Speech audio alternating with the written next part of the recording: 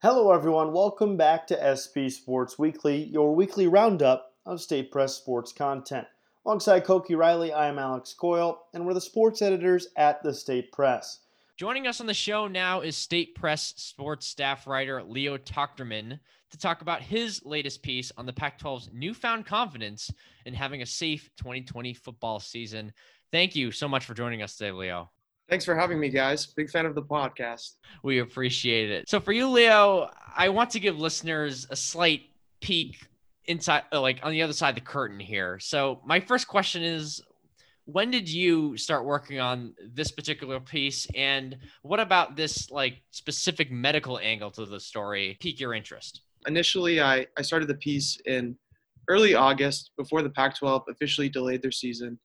And obviously with COVID-19 being such a huge topic just in everyday life, and especially Pac-12 football, I thought it'd be interesting to see what kind of the confidence level was of different people who worked on the plan.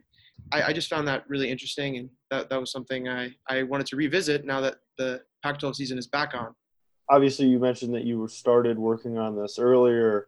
What do you think really changed the most, whether it's the Pac-12's access to something or better knowledge of the topic, from August to postponing everything and then to September when they brought everything back? Yeah, I think the biggest difference between now and when the season's going to start is the Pac-12's partnership with the Quidel Institute, which is going to provide the entire conference and all of its athletes with rapid results testing, which according to Larry Scott and the entire medical advisory board was a crucial part in even trying to play a season this coming fall. So I think that's the main difference. Obviously, another part of it is that the Pac-12 being the last conference to return to the field kind of gets to sit out a little bit and see how the other conferences operate, and learn from their mistakes and learn from what they do correctly. We've already mentioned that you have a little bit more sort of a medical angle, the Quidel testing, as you just mentioned. But I was wondering, who did you talk to give you this sort of medical perspective? Yeah, I talked to Will Humble, who is the former Arizona Department of Health Services director, and he's now the executive director of the Arizona Public Health Association.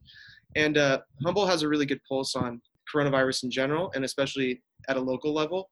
So I picked his brain just about what he thought about the idea of having a season and what kind of health precautions were necessary and what were potential obstacles that the conference could face along the way. So yeah, that's who I spoke to, and yeah, he was super informative about it, and I think he voiced a lot of confidence in the Pac-12's plan. What were some of those obstacles that he mentioned to you in terms of having an actual successful season, not necessarily of winning, but of getting through this in a healthy manner with no big drastic positive tests or clusters?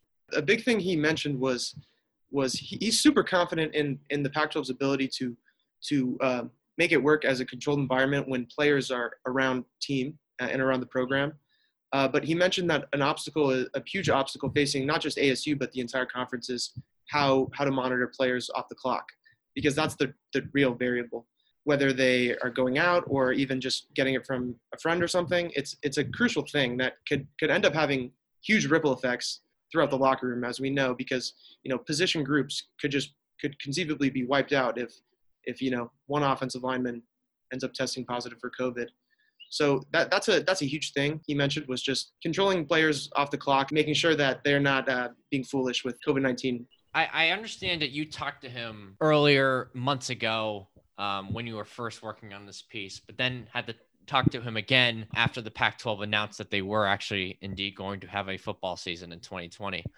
So did his answers to your questions change at all over the last few months? Yeah, that's interesting. I think he definitely, the first time I interviewed him, he was a little bit more unsure about the idea of a season, especially considering back then Arizona was, the COVID epicenter really, or COVID hotspot, I should say, in the United States. And now that that's cooled down a little bit and the Pac-12 has established more concrete guidelines and and protocols for a season, he definitely his confidence has definitely increased in the time since then. In terms of the conference, from the conference's perspective here, there's a lot of other variables other than making sure health is a big thing. Obviously, scheduling, making sure that they were able to get all of the logistical things in place.